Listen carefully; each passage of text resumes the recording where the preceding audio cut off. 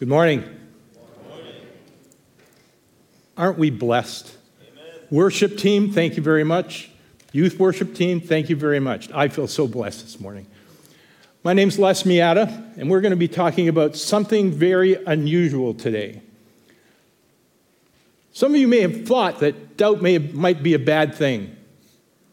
That if you had a doubt, maybe it would be contrary to what you believed in God, what you believed in Jesus Christ. I'm going to try and dispel that thought today. But first, I love what our kids do. I love how they're dismissed in the morning. I love how they have one thought they take from this auditorium before they leave. So I have my own big idea. And just like the kids do, I'm going to count 1, 2, 3, and with enthusiasm, we are all going to say today's big idea, all right? And the big idea is it's not about doubt. On 3, with feeling and enthusiasm. 1, 2, 3. It's not about doubt.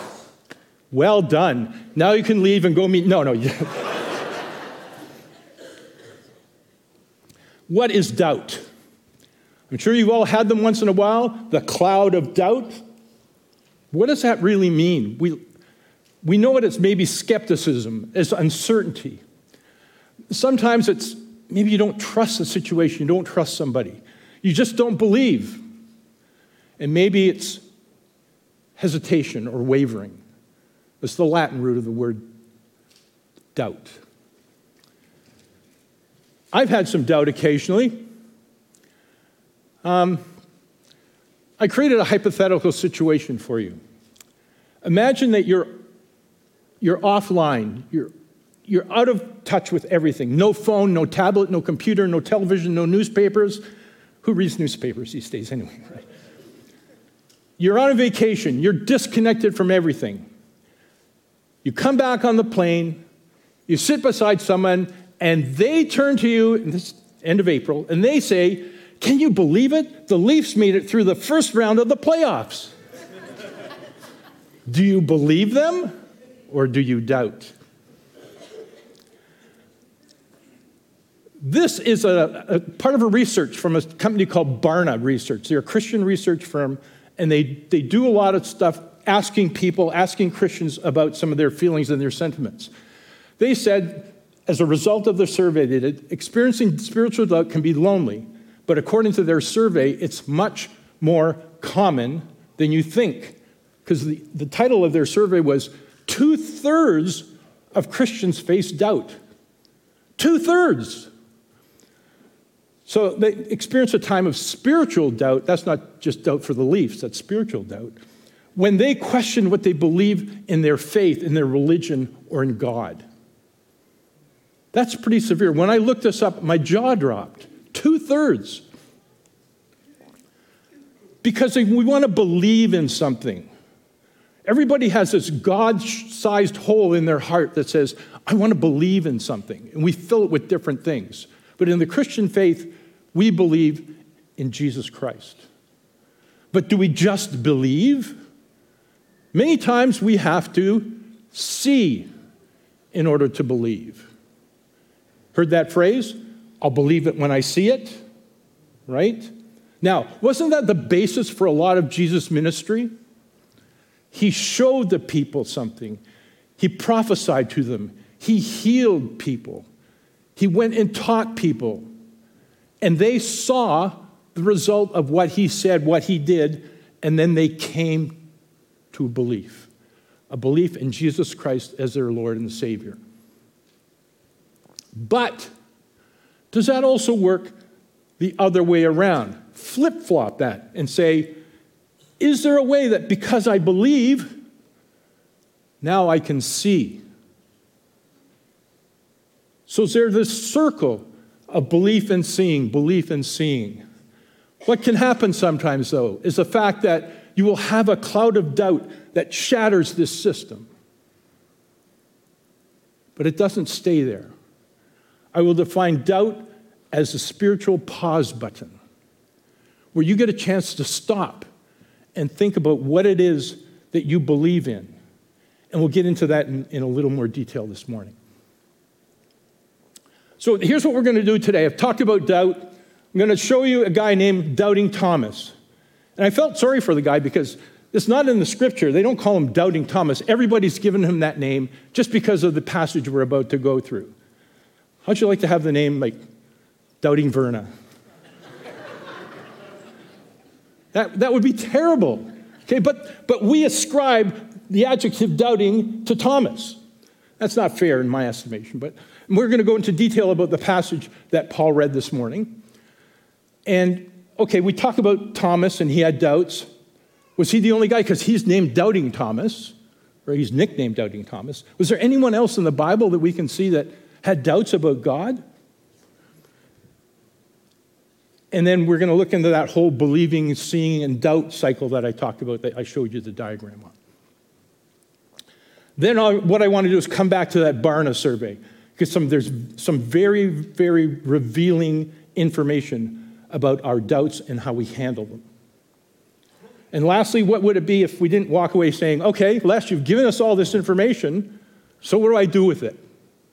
Okay, so I want you to leave thinking about more than it's not just about the doubt. So here it is. Here's the guy. Here's our subject for the day, Doubting Thomas. He's one of the 12. He was chosen by Jesus to be one of the disciples. Therefore, he couldn't have been a slack. He couldn't have been a know-nothing kind of guy. He couldn't have been an unfaithful guy, because Jesus chose him as one of the 12, one of the original guys to follow him. In the text, in the original Greek text, you'll see the name Didymus, which means twin.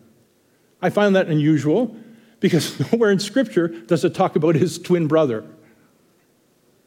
But he's called Didymus. How'd you like to be going around town and somebody says, hey, twin? No. Some of you here may be called Thomas, so you're a twin, even if you don't like it. And lastly, as I said, he's most well known for the adjective that goes before his name, Doubting Thomas. Thomas was also a committed disciple. He has this bad rap, but on a trip on the way with Jesus and the other disciples to check out what happened to his buddy Lazarus, the disciples knew where they were going was a place called Bethany. And that was a city where the Jews and the Pharisees had first tried to kill Jesus. So they knew it was dangerous there. So what does Thomas do? Does he say, oh, geez, I'm not sure we should go there, Jesus? No, he says, let us go that we may also die with him. He had Jesus back. He was committed to his Lord and Savior. And as much as we call him Doubting Thomas, I think this was a huge affirmation of his commitment to the faith. So let's look at today's passage. I'm going to go through it fairly in depth because it helps understand the perspective of not just the passage, but how it fits in. I didn't plan to do this. I'm going to tell this little story. This is important when you talk about perspective in the scriptures or perspective in context for any situation that you're in. Imagine you're behind my wife who's sitting on her phone having what appears to be a video chat with someone. You don't know her real well, but you can see her from behind and she's having this animated chat with somebody, and you hear her say out loud, oh, can you show me your underwear? That's what I thought. Dead silence. Like, where is he going with this? But if you knew the context, you would put a smile on your face.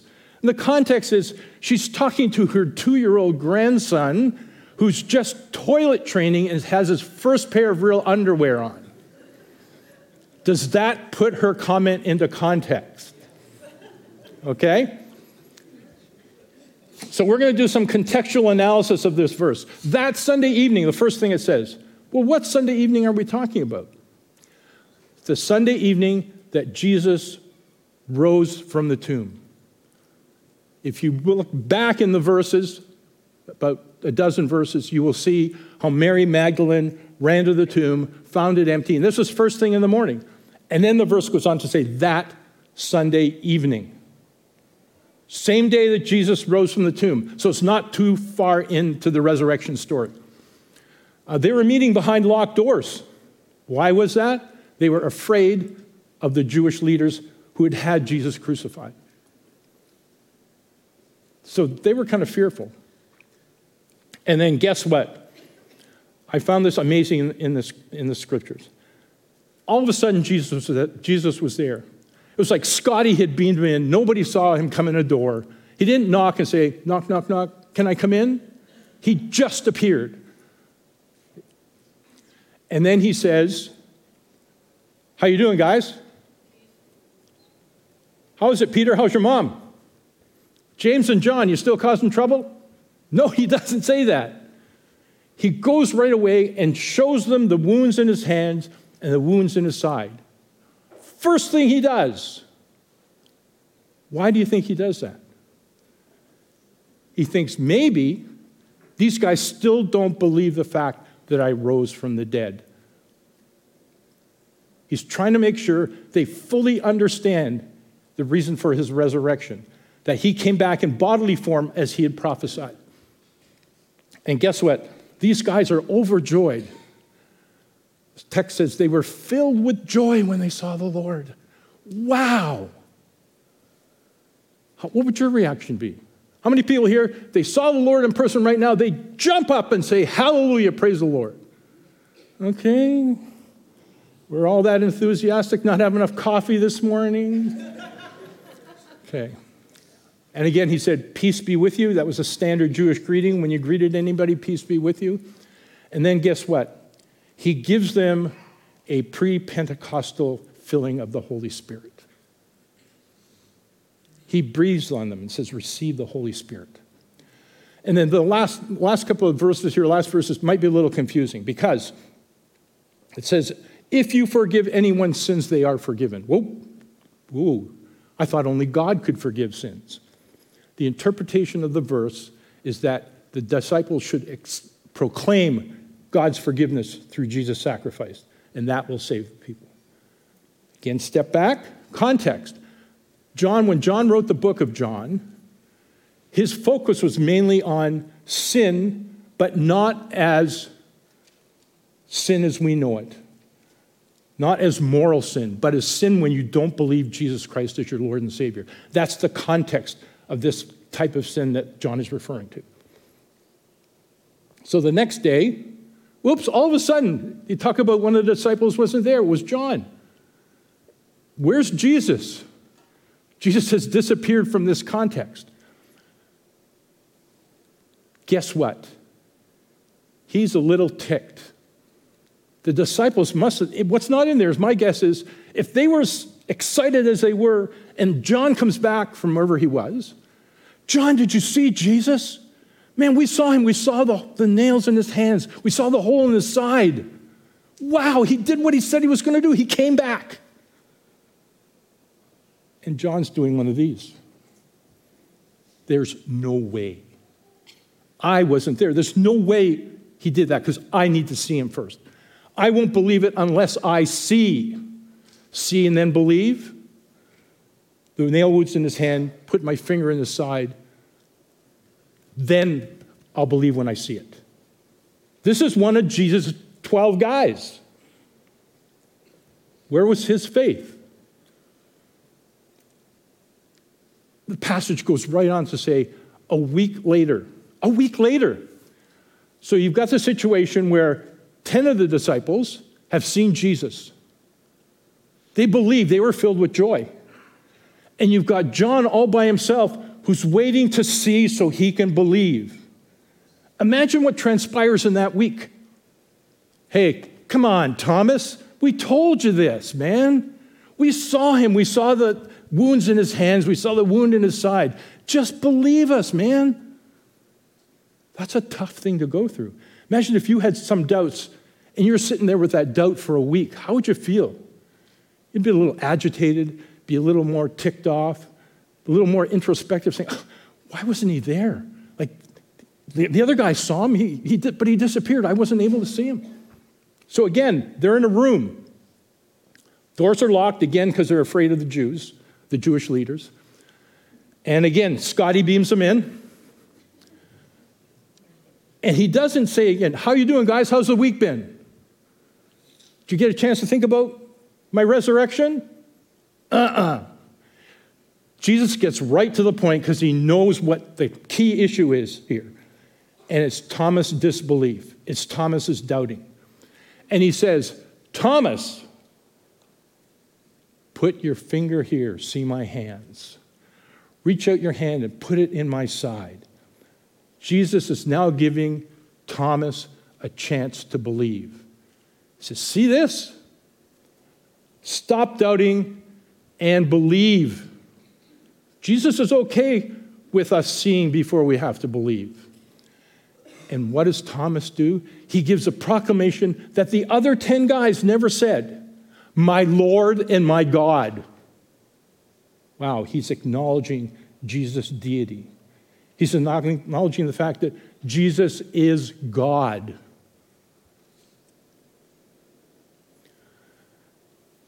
And this is the kicker. Jesus says, you believe because you have seen. But blessed are those who believe without seeing. I want you to raise your hand with great enthusiasm on this question. If you have seen the physical Jesus, not an apparition, not a dream, if you have actually seen Jesus in the flesh, raise your hand. Okay, no one's that old. Good. How many people here believe in Jesus? Raise your hand. Belief. Keep your hand up. You are blessed, is what Jesus says. You can put your hand down now. Can you imagine that? Jesus is calling us who believe in Jesus Christ blessed. Wow.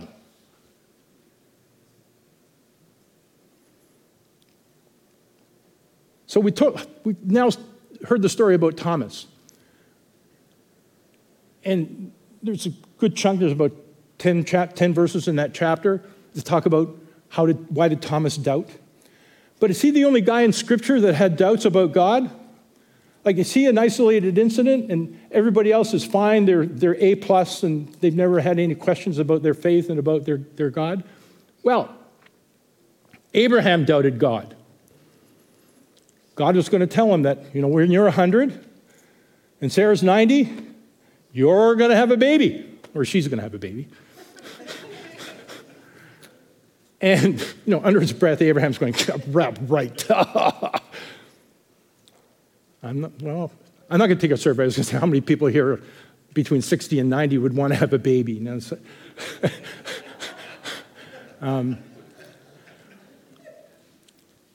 So this is one of the things, and guess what happens? We all know the story. Sure, Sarah has her baby, and that's Isaac, and there's another episode where Abraham has to again trust God because he's asked him to sacrifice his son on the altar. But that time, Abraham obeyed to the point of almost sacrificing his son, and then he sees the ram in the bushes and uses the ram as a sacrifice. So Abraham uses this as a jumping point to trust God, to not doubt God. Peter, the disciples went out on a boat, as the story goes, and Jesus is left on shore. Okay, but the winds and the wave and the storm comes up, and the disciples are afraid. They're sitting in the boat, and Jesus they thought was still on the land, but they see this person walking on the water, coming toward the boat. And they realize it's Jesus. And they don't know what's going on. But Peter was a leader. He got up and says, Lord, if it's you, call me. I want to come to you. And Jesus says, come on. So Peter gets out of the boat and starts walking on the water. Wow, isn't that cool? But then he sees the waves, the storm, the winds. He gets distracted. He starts to sink. Poor Peter. And Jesus gets close by and reaches down, and Peter reaches up for Jesus' help. He reaches up. He doesn't just stay there and say, I'm done, I'm toast, I don't believe, I'm going to let myself go. No, he sticks his hand, and Jesus reaches down and helps him and pulls him up. And this is a great verse here. Why have so little faith? This is one of his chosen guys. He's accusing of having just a little bit of faith.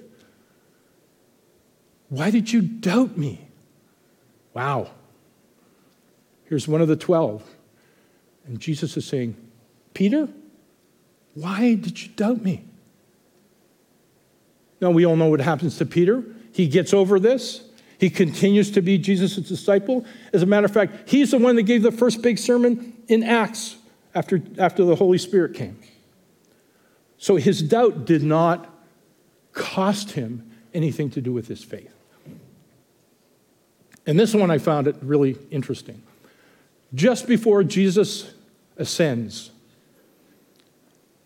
the disciples gather at a mountain, and then they saw Jesus. But the text says some of them doubted. Here are just the reference, Matthew 28:16. Verse 18 is when Jesus ascends, the Great Commission. Okay, some of these disciples, the chosen ones, the text says they doubted Jesus. Oh man, does that disqualify them now? Like, Jesus is about to leave and go sit at the right hand of his Father. And these guys are still saying, man, I'm not sure. I'm really not sure about this Jesus guy. No, Jesus gives a great commission to all of them. And they go on to have very fruitful ministries. So while we see, and these are only a few examples, I had a couple of others, but I had to cut them out because the sermon would have gone 2 hours. They had very successful ministries after the incidents where the scripture recorded this person doubted. So it's not about the doubt. Oh, secondly, if you encounter someone who is a doubter, you do not point the finger. You do not say, Michael, why did you doubt? No, you be merciful. Hey, Mike, I know how you're feeling, man. And that's important because in our relationship with others, there is going to be some doubt about your faith at one point or another. And how you interact with that person is going to be really important. So there are other things I want to go over quickly about the whole cycle. Remember, we talked about in the beginning about believing and seeing and having doubt interrupt that process. In the book of Luke, Jesus was applying to someone, if you have faith as small as a mustard seed. Mustard seed is about the same size of what we know today, same size as a sesame seed. So it's really, really tiny. But that seed, when planted, can grow into a mustard tree that's probably about 9 feet, it's about 1.5 times my height. So you only have to have faith that small, and you could tell a mulberry tree to get up and move, and it will. That indicates, though, that faith or belief is not all or nothing. This is a story about a father who brings his son who has convulsions to Jesus for healing. And what he does, he brings him and he says, well, Jesus, I believe in you. I know you can heal my son. But then he appends his appeal with, but if you can do anything. There's a condition there. He believes Jesus can do it, but if you can do anything, help us. Jesus immediately goes, what do you mean if? This is Jesus talking to the Father now. What do you mean if? Anything is possible if a person believes. Believe, and it will happen. With Thomas, remember, it was see, then believe. So we've got two possibilities here. Again, Jesus and the disciples are going to visit Bethany, that's the city, not the person, where Lazarus died and had been entombed. Jewish tradition and the culture of that time, after 3 days, you're done, you're toast, you're gone forever. So Martha, remember the Martha and Mary thing where Martha's getting the kitchen ready and she says to Jesus, well, tell my sister Mary to come and help me. She's kind of the busybody. So she says, hey, man, he's been dead for 4 days and it's going to stink.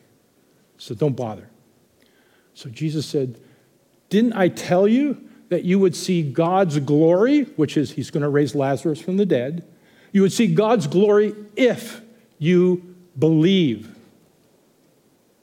Believe, see. We've got quite a mixture going on here, don't we? And lastly, this is Jesus' affirmation to Thomas we've gone over before. Blessed are those who believe without seeing, but also because of Thomas. Thomas had to see before he believed. It's kind of confusing, isn't it? Let's put this all together. This is post-resurrection. This is in the book of Acts, where Paul and Silas are teaching a bunch of people in a town called Berea. Paul and Silas are preaching. These people are just lapping it up. They can't wait to hear more. They love the teaching. They're with Paul and Silas every day hearing these teachings. But, as we would call what the press does today, fact check. Let's go back to our scriptures, which, by the way, they didn't have the New Testament then. They only had the prophets, writings of the prophets and the law. So they went back to those scriptures because obviously Paul and Silas were talking about how the Old Testament leads into Jesus' life. As a result of this fact-checking, guess what happens? Many of the Jews and prominent Greek women and men came to faith. But what had to happen in order for the faith to happen? They had to see, they had to experience, they had to read, and then they believed. Okay? Now, I read part of that introduction from the survey from the Barna group in the beginning.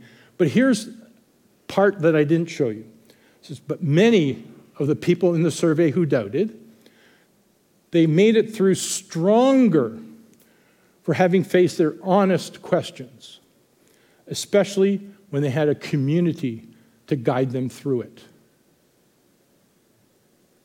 That's really important. Let me see. Let's review what this is. So here's the premise of their survey. It says, have you ever experienced a time of spiritual doubt when you question what you believed about your religion or about God? This is the result of the survey. Some people still did. Some people did doubt and they worked through it. And some people say, I never had a doubt. I wish I was one of those people. 40% who doubted said, this is like you and me here. I had my doubts, but I went through, and what did they go through? So they were able to work through it. Where did you go to help find answers? And they were able to select more than one. That's why it doesn't add up to 100%. Number one is friends or family. If people in this survey who called themselves Christians had a doubt, the first place they would go is friends or family. And then in sequence, obviously, the Bible, church, spouse, and then in fifth place is Pastor Daniel. When I show this to him, he says, Les, no, I don't want people running to me. I said, don't worry, Daniel, you're number 5. You're not even the bronze medal, okay? But it shows that people that work their way through doubt are going to look for some place to help them resolve that doubt, not just let it sit and fester. And especially those who made it, this is a compilation of everyone who raised their hand and say, yes, I'm a Christian. But when you select only the people who are classified or self-classified as evangelicals, that 53% jumps to 95%. So when we have doubts, let's take it to someone we trust, someone we know, someone who has some knowledge of the faith, a Bible, a pastor, an elder, someone else who we can look to say, I got this problem. I got this fear. I have this thing I can't work out because it's prompting me to say, gee, are you really sure? Anybody ever had that little voice inside you that says, hey, are you sure about that? Did you ever think of this other thing? You sure? Anybody ever have one of those things like pop up? Okay, I can leave now. Okay. The other thing I researched was there's a website called relevantmagazine.com, and one of their writers in there interviewed a number of, I think it's seven prominent Christian thinkers who had some journals, who had some writings where they expressed doubt. And he did the compilations and tried to understand the common thread throughout all of them. Now, these are high-level names that you will recognize instantly. He looked at people's journals and writings like C.S. Lewis, Martin Luther, John Calvin, Mother Teresa, Pope Francis. These are all the people he researched. And when he looked at their doubts, he came up with this conclusion. Doubt can actually be something that causes us to dig deeper into our relationship with God and therefore make our faith even stronger. Same conclusion as the Barna study, written independently and differently. So the lesson here, here's where we've come from. So we're at the point now where we've understood the lessons, we've understood what the text says about doubting, about believing and seeing, and it can go either way. Believing or seeing can come first. We talked about, through the Barna study and the Relevant magazine study, what happens when someone doubts? Do they just stop there and stay there and say, okay, I'm going to doubt for the rest of my life? No, the majority go and look for ways to resolve that doubt. So how does that look? Do I just go to someone? No, you need to be assured that Scripture says how you are helped when you have that time of doubt. In Psalm 23, even though when I walk through the darkest valley, through my deepest doubts, through my deepest fears, through my unbelief, my misunderstandings, I will not be afraid. Why? Because you, God, right beside me, right on my hip, I've got you right beside me, God. And your rod and your staff, you protect and you comfort me. You don't have to be afraid of your doubts. God's going to be there with you and for you. Additionally, trust in the Lord with all your heart and do not depend on your own understanding of your doubt. Seek his will. Find more information. How does he really want to direct you? In all you do, and he will show you what path to take. He will help lead you out of your doubt back into faith. So I was going to read this, but I opened with some congregational participation. I want to end with some congregational participation. At the count of 3, I want us all to read what's on this slide, okay? 1, 2, 3. It's not about the doubt. It's what we do with that doubt that will impact our faith, our beliefs, our relationship with Jesus Christ. Focusing on doubt puts the emphasis on us, not on Jesus, and it should be the other way around. Slide 2. It's about following the disciple Thomas's example, not of his doubting, but his affirming that Jesus Christ is my Lord and my God. Our faith is about our belief in Jesus Christ, and despite our doubts, that belief will enable us to see what God wants us to see and be who God wants us to be. It's not about the doubt. It's about our relationship with Jesus Christ, the risen Jesus.